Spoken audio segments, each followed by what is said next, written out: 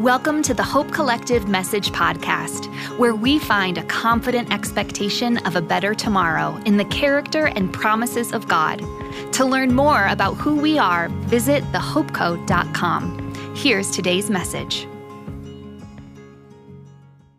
This is 1 John 2:15-17. Do not love this world, nor the things it offers you. For when you love the world, you do not have the love of the Father in you. For the world offers only a craving for physical pleasure, a craving for everything we see, and pride in our achievements and possessions. These are not from the Father, but are from this world. And this world is fading away along with everything that people crave. But anyone who does what God pleases, or who does pleases God, will live forever. I'm going to read that last one again. But anyone who does what pleases God will live forever. The Word of God. You guys can have a seat.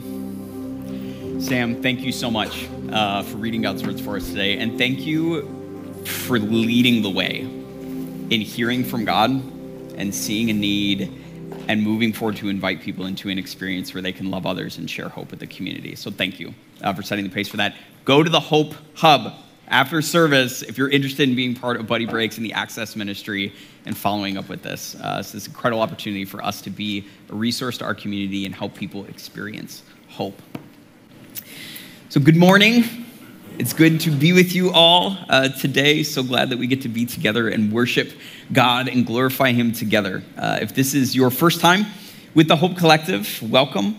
My name is Alex. I'm one of the Hope Collective's pastors, and you are jumping in with us as we are picking back up a series that we have been in and out of over the past several months in the book of 1 John. It was back in January that we started kind of our slow discussion, a thoughtful discussion about this letter that has kind of a unique place in Scripture because it's written by one of Jesus's earliest followers and closest friends, who is coming to the end of his life. He's about 90 years old as he's writing this letter, and he's looking back on an entire lifetime spent following Jesus. He started following Jesus as a teenager. That was how old he was when Jesus was walking this earth and teaching and inviting people to follow him. And so about 75 years later, he is still writing and encouraging and looking back on his entire life and writes to God's people, sharing words of wisdom and warning and encouragement. And we talked about a few months ago that this is a timely reminder in every season for God's people, because what John is encouraging us to do is to stay true to what we know to be true in Jesus. In a world where there are so many people and so many voices that would have us turn away from Jesus and pursue something outside of him, John writes as this timely reminder for us to stay true to what is true in Jesus. And so we've spent the past kind of 2.5 chapters, really the past 6 months. And I know some of you are thinking 6 months and we're 2.5 chapters in. We took some breaks. We're just working our way through, because this is a thoughtful book with so much to gain out of it if we're willing to put in the time to think well, to talk to one another, and to process what John is saying. And so John, up to this point, he's been using these really stark contrasts and this bold language to drive this point home that if God is light and in him there is no darkness at all, then we should love one another, because the God of all creation who made us and loved us in Jesus has impressed his character and his goodness and his light and his life into us. And so we are able to express it into the world around us. And so he's using these stark images of light and darkness and love and hate, life and death. And then we get to this point in chapter 2, verse 15, where the book takes this real hard turn, where John has been talking about everything that God invites us to do and all of the beautiful things that are true when we live a life with Jesus. And then we get to probably the starkest warning and the strongest caution that we have in the entire book of the Bible. If this were existing today, it'd probably come with the yellow triangle with the exclamation point with hold on, make sure that you do not miss this, because if you don't take this to heart, things will not go well. But at the same time, with the strength of this warning that John is giving us, there's also a tendency, if we're not thinking carefully about this, to actually misunderstand what John is saying and therefore misapply it. And so as much as a life following Jesus demands that we have a strong back to carry one another's burdens, that we have a soft heart to stay humble, there is an invitation to have a sharp mind so that we can know what is true, so that we can live like it. And so we're going to take some time today to really dig into these verses in Scripture, because there's three things that we need to know if we're actually going to take this to heart. The first is, what is John actually saying? In chapter 2, verse 15 to 17. What is he actually saying, and what are the consequences of getting this wrong? And then finally, what in the world does this have to do with loving people? Because this is the big theme that John has been making for the past 2.5 chapters, is that we should love one another because God has loved us. And now we're going to be talking about the things that we shouldn't love. But what does that have to do with loving people? And so we're going to take some time. We're going to read through this passage again, and then kind of double back and talk through it verse by verse so that we can make sure that we know what John is actually saying, what the consequences are of getting this wrong, and what in the world this has to do with loving people. So before we start all that, I'd love it if we could pray together and ask for God's help as we wrap our minds around these important truths that John is sharing with us. Can we do that?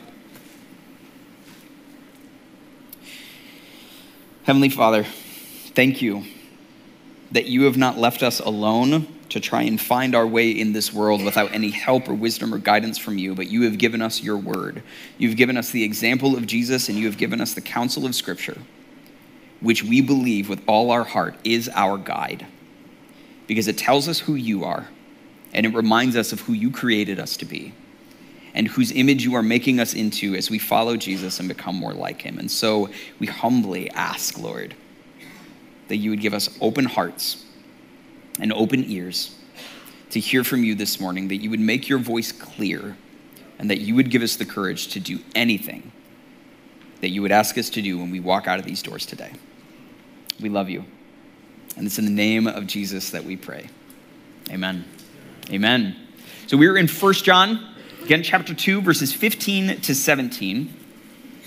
You're going to want a Bible with you as we walk through this together, so feel free to open that up on your phones. If you have a copy with you, go ahead and turn there, 1 John chapter 2. If you don't have a Bible, there are Bibles on the back shelves back there. But again, we're going to be working through this passage, asking some questions and doing some thinking about this. So these verses here, chapter 2, verses 15 to 17.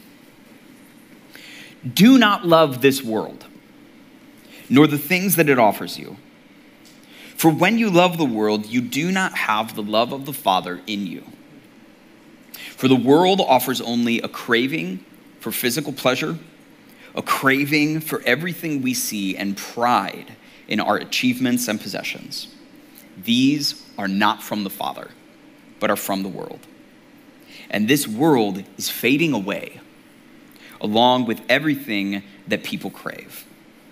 But anyone who does what pleases God will live forever.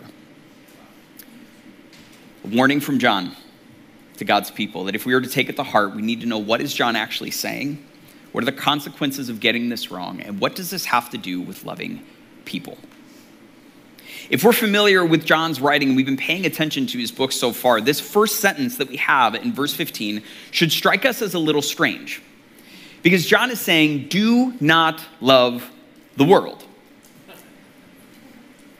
Which the most famous Bible verse ever, John 3:16, says that God loved the world and sent his one and only Son so that whoever believes in him shall not perish but have everlasting life. And for the past 2.5 chapters, he's been saying, you should love. I was going to spend all that time saying God loves you and you should love people and you love people because God loves you and God loves the world, but don't love the world. It's like, okay, hold on. What's happening here? So let's talk about what John is saying when he's using this word world. Because again, up to this point, John has been saying God loves us and we can love people, but do not love the world. What is John talking about? When John is talking about the world, he's not talking about people. He's not talking about the individuals that we live with, that we interact with on a daily basis, that we sit next to or have an office space adjacent to. the people who pack our Amazon boxes and deliver our mail and keep our streets safe. He's not writing and saying, don't love those people. That is inconsistent with what he's been saying so far. But what is he talking about then when he uses this word world? This idea of the world in the New Testament does not mean the people of the world, but he's talking about this tendency and this posture that the world takes towards God, that is trying to find goodness and a life of meaning and purpose separated from the God who created us and is all good in the first place. It's this system that humanity has constructed to try and find its way in the world outside of God, and because it is outside of God, it is actually in opposition and rebellion against him. This idea of the world is any vision of the good life that does not look like the Sermon on the Mount, where Jesus describes what a life spent living in the goodness of the kingdom of God looks like. And so when John uses this idea of the world, he's saying, do not love this system that you have been handed by humanity that would cause you to try to find your goodness outside of God himself. And if that's true, this idea of the world as this system that is actually in rebellion against God, wouldn't it still make sense for us to love that? Wouldn't it still make sense for us to want good for the people that are involved with that? And here again, John is using this word love, but slightly differently than has been using it so far. So far, this idea of love that John has been handing us has everything to do with this Jesus-y kind of desire and commitment towards the well-being of others and actually a willingness to participate in seeing goodness happen in their life. It's this desire to will and to work for someone else's good. That's the love that John has been talking about so far. The love that God shows us, God wanting our good and actually working towards it to the fact that he would give his one and only son to die for us so that we could experience the abundant life that God always intended for us in the first place. That's the Jesus-y kind of love that he's been talking about so far. But the love that comes to us in verse 15 is not about us pursuing the good of others. It's actually about us trying to find our good in something apart from God. And on the surface, that kind of relationship with something can look like love because there's a lot of devotion, there's a lot of commitment, there's a lot of energy and attention and affection that we put into that thing to help make sure that it is good, but it's a twisted kind of devotion because it's self-preservation. I'm going to love this thing because I have so much of my good wrapped up in it that if it falls apart, so do I. And so this warning of John that comes to us is saying, do not love the world. Do not attach and find so much of your goodness and your well-being in this system that is in rebellion and opposition against God. But why? John goes on to say in the second half of verse 15, do not love this world nor the things that it offers you, for when you love the world, you do not have the love of the Father in you. And at first glance, this verse is a little scary. Because the way that this has been interpreted is to say, okay, well, if I love the world, does that mean that God doesn't love me? Does that mean that God can't love me for some reason? Does that mean that the love of the Father is not in me? But John's already made the case over and over and over again that God loves us no matter what. And there is nothing that we can do to make ourselves outside of God's love except for us to look him in the face and say, I'm opting out. I don't want any of this. What John is writing to us here and saying that the love of the Father is not in us is much less about God's love for us and much more about our love for God. Earlier in the book of 1 John, he's making this point and saying that you know that your relationship with God is legitimate. Your love for God is authenticated by your love for people.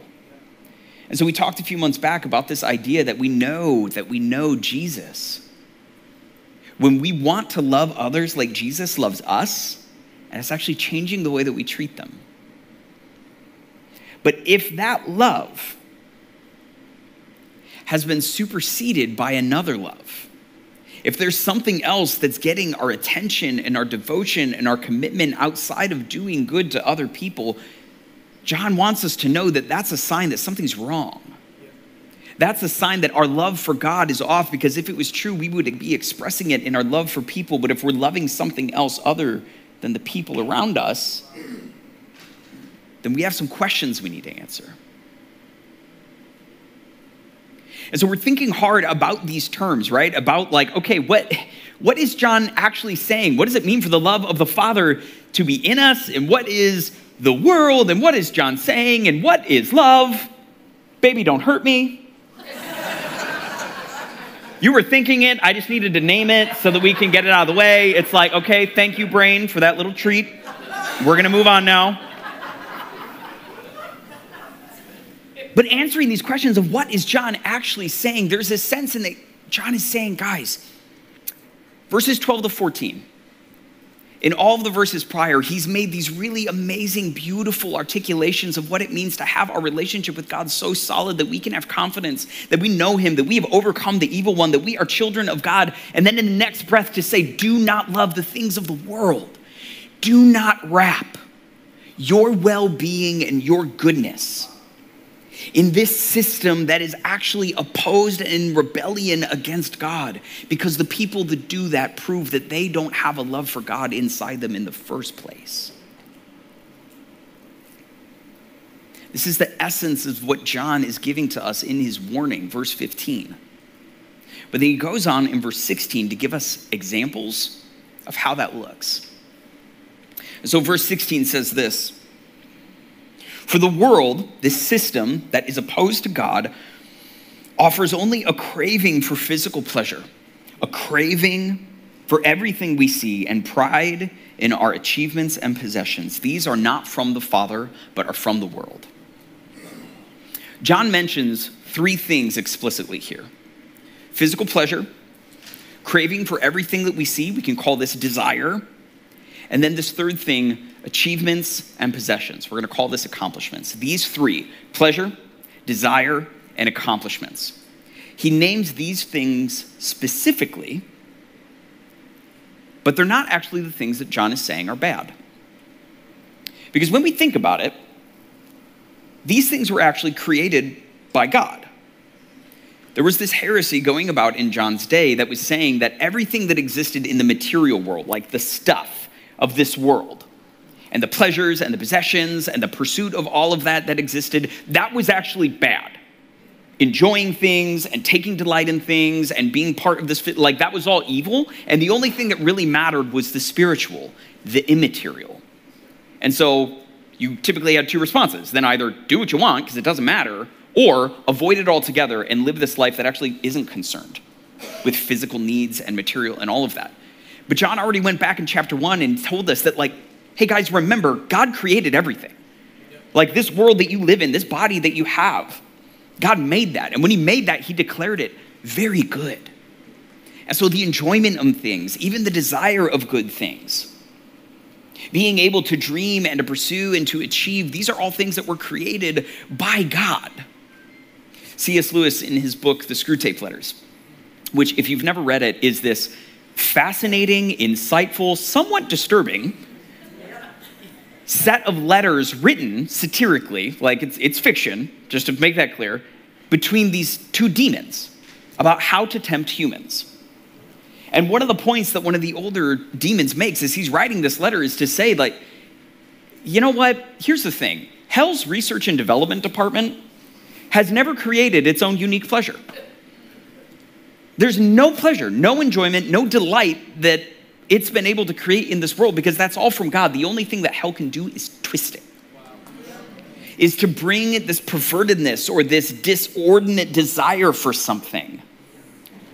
But it can't create any of that enjoyment and delight and that pleasure that God actually intended for creation. So these things that John is naming, these aren't actually the things that are the problem.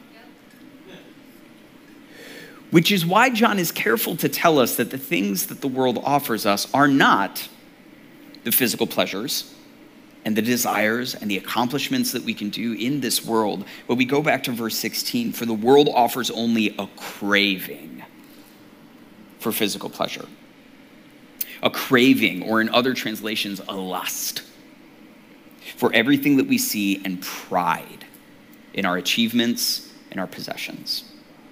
What John is zeroing in our attention to, knowing that God created this world very good, that he created us to live in it and enjoy it, echoed through other pieces of scripture.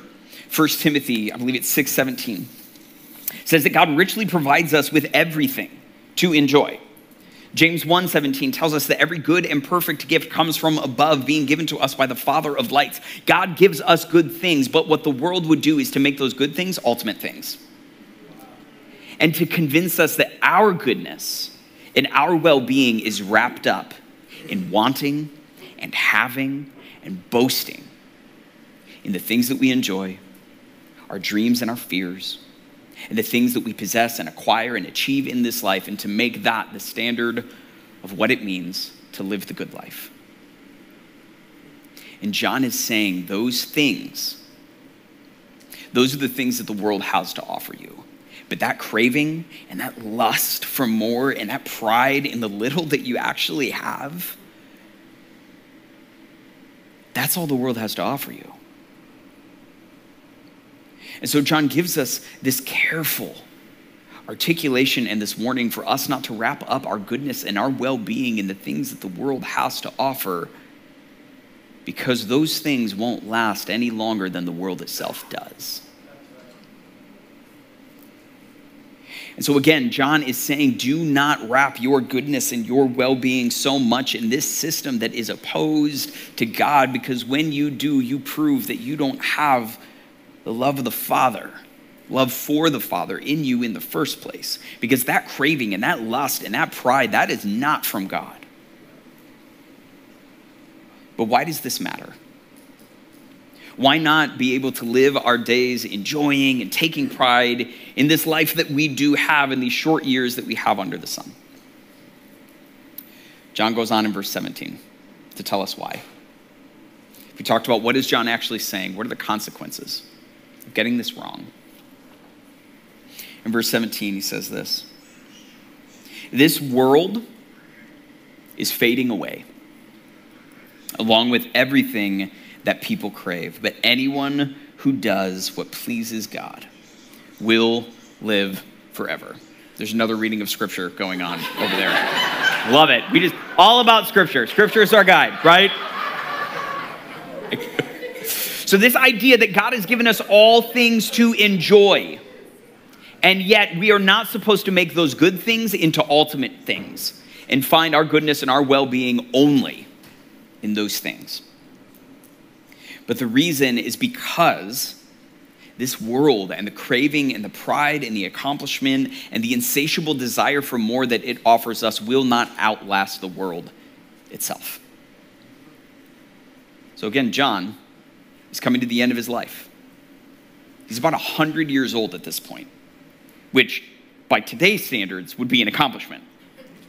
But back in his day would have been unheard of. And he's saying, as he's looking back on the long years of his life and looking ahead to the day when he gets to see his best friend again, face to face. And the sense of looking back on this world that he's about to leave and saying, guys, listen, all this is fading away. John knows that one of two things are going to happen in our relationship with this world. Either we are going to end before it does, and everything that we've invested in it will be gone. Or we will end the same time the world does, and everything that we've invested in it will be gone. And John is cautioning us not to spend our lives pursuing our goodness and our well-being in something that is not God, because that thing is not going to last. And so the caution that John gives us is to say, if you play the world's games, you win the world's prizes. But the world can't give you anything that's going to last longer than it does. And when the game's over, it all goes back in the box. And Jesus would spare us from that sense of loss and regret, of knowing that we spent our short years here on earth building a life that we only had to say goodbye to. And the caution that John gives us is, do not waste your life loving something that won't last.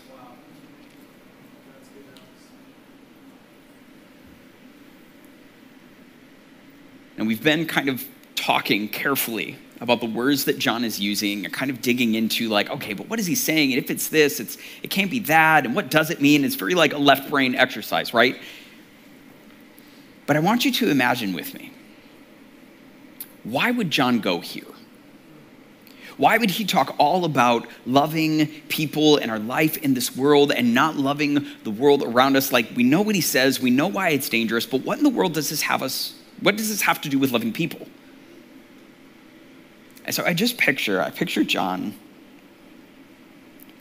90, 95, 100 years old, writing this letter to a church that he knows and loves and has a heart for. And at this time, he's exiled for his faith to the island of Patmos. He's alone. He's in like solitary confinement on this island, which kind of sounds good to some people. And to others, it's like, that sounds terrible. And others are like, sign me up. When do I get to go? But he's there, and he's reflecting on decades of life with Jesus and everything that he's seen and the rise and fall of so many, and people who came into a relationship with Jesus and people who forsake Jesus. And he's thinking about everything that he's experienced and everything that he has spent his life investing in. And he's looking ahead to that day when he stands before not just his best friend, but also the Savior and King of the universe. And he's reflecting on everything that he's known and what kind of wisdom and warning and encouragement he can share with God's people. And the thought that he was there during all of the stories from Jesus' life and ministry that we would remember and reflect on and share with one another. He was there when Jesus fed the 5,000. He was there when Jesus was crucified. He was there at the Sermon on the Mount.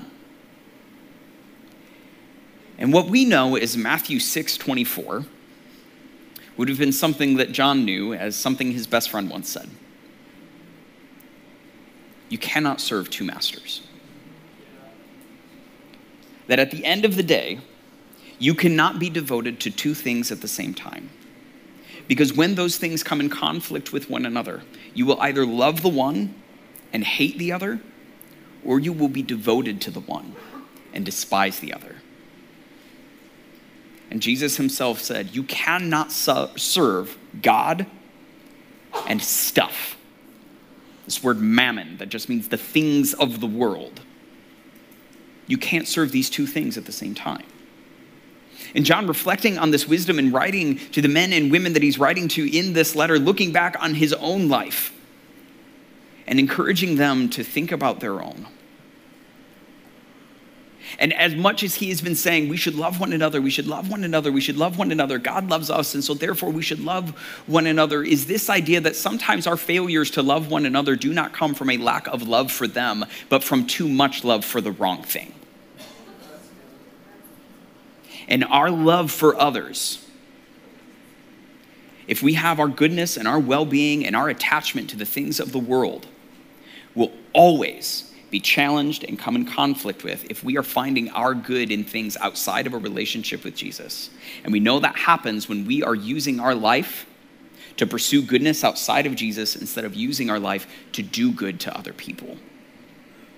And so the reason John makes this explicit warning after he's told us to love so much is that this will be one of the greatest enemies to our ability to actually love people well. The first is knowing God's love for us. The second is having too much love for the wrong thing. Any failure of ours to love, we need to ask the question, where is it that I'm loving something more than the person in front of me right now? What is it that I'm finding my goodness and my well-being in that is preventing me from being able to do good to this person? This question has been messing me up this week. Interactions with my kids. When I am not patient with them, when I am not listening to them, when I am not kind to them, when my interaction towards them does not look like the beautiful passage that's read at weddings that is 1 Corinthians 13. What conflicting love is getting in the way? Where do I find my goodness and my well-being in something that is actually preventing me from loving them well? Let me tell you 3 things that I take pleasure in. Are you ready? Calm, quiet, and predictability. Let me tell you 3 words that have never been used to describe children.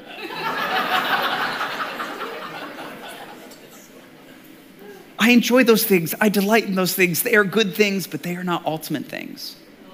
And my desire for those things will often get in the way of my ability to care well for my kids, because I'm finding my well-being in those things instead of allowing my life to be used in the pursuit of the good of these people, small humans in front of me.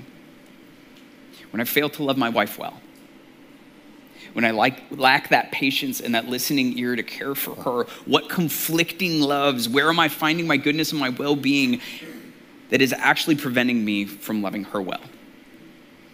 When we experience this, when we cut someone off in traffic, when we're short with a coworker, when we're condemning people with all of the vitriol and all of the angst on social media that we would never express in real life, where are we finding our goodness and our hope and our well-being that is actually preventing us from loving this person well?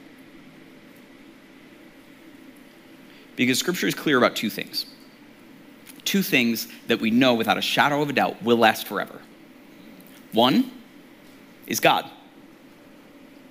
The second is those who were created in his image. That's everyone. That's me. That's you. That's everyone you've ever met and all the people that you haven't. Every one of the 7 billion people on the planet right now, and each and every one of them that has existed throughout history, lives forever. And that is either a beautiful thought or a terrifying thought. But the idea that John gives us is that when we invest in the things that are related to this world and find our goodness and our well-being so wrapped up in those things, we're making an investment in something that doesn't last. Why would we spend the short years of our life here building a foundation on something that's just going to go away? But when I am able to use my time and my energy and my attention and my skills and my passion to love others, that other that I'm loving will live forever.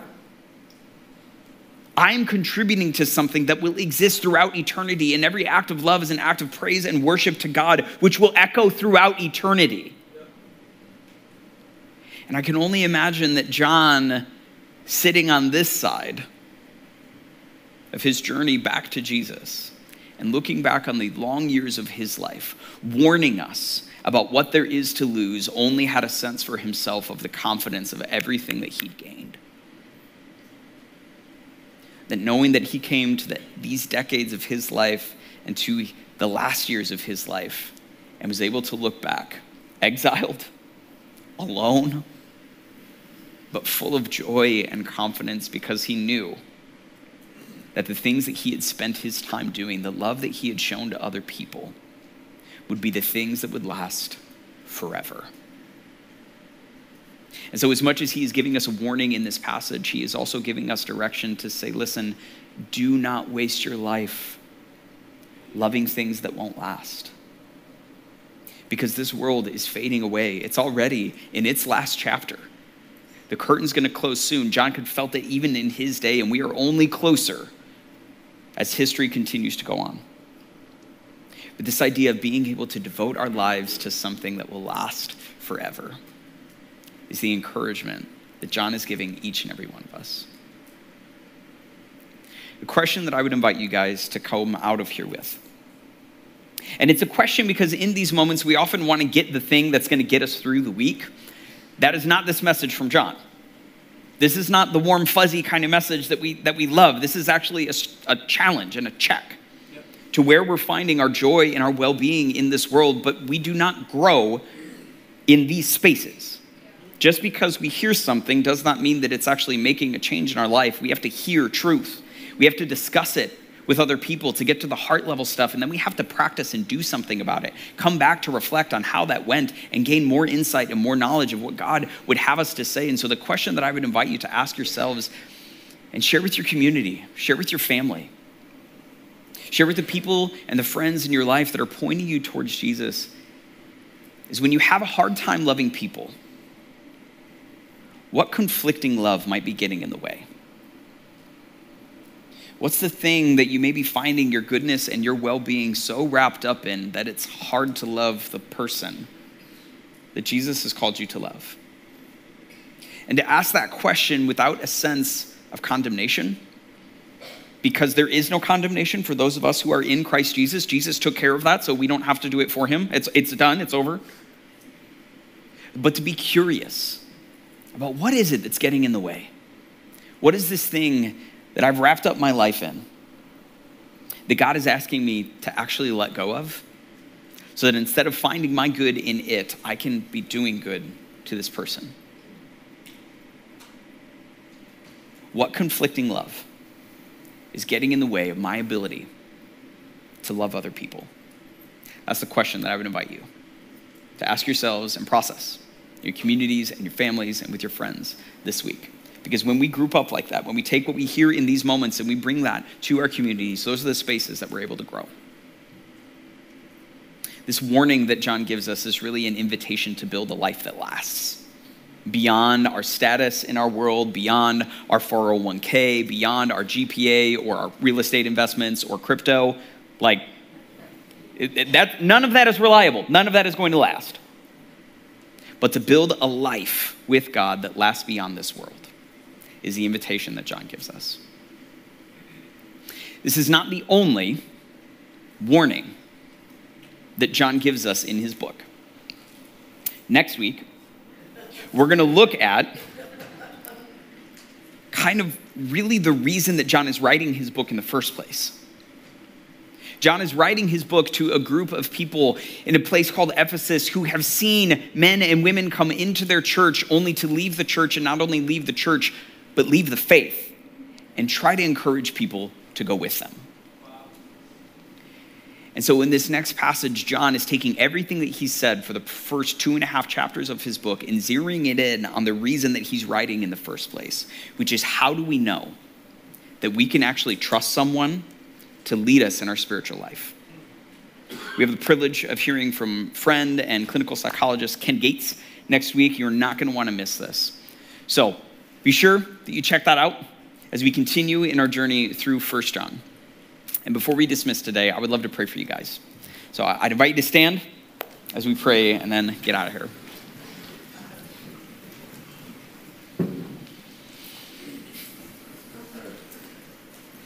Heavenly Father, thank you for your love. Thank you for this group of people that we call the Hope Collective, but that you call your kids. Thank you that we get to be in this relationship with you, and thank you for loving us enough to not let us waste our life loving things that don't last. We ask you, God, that you would help us as we go throughout this week to see those places and those conflicting loves that take us away from you and our ability to love other people. We pray for a deeper sense of your love for us so that we can express that love to others. And in those moments when we fail, we know that you have forgiven us.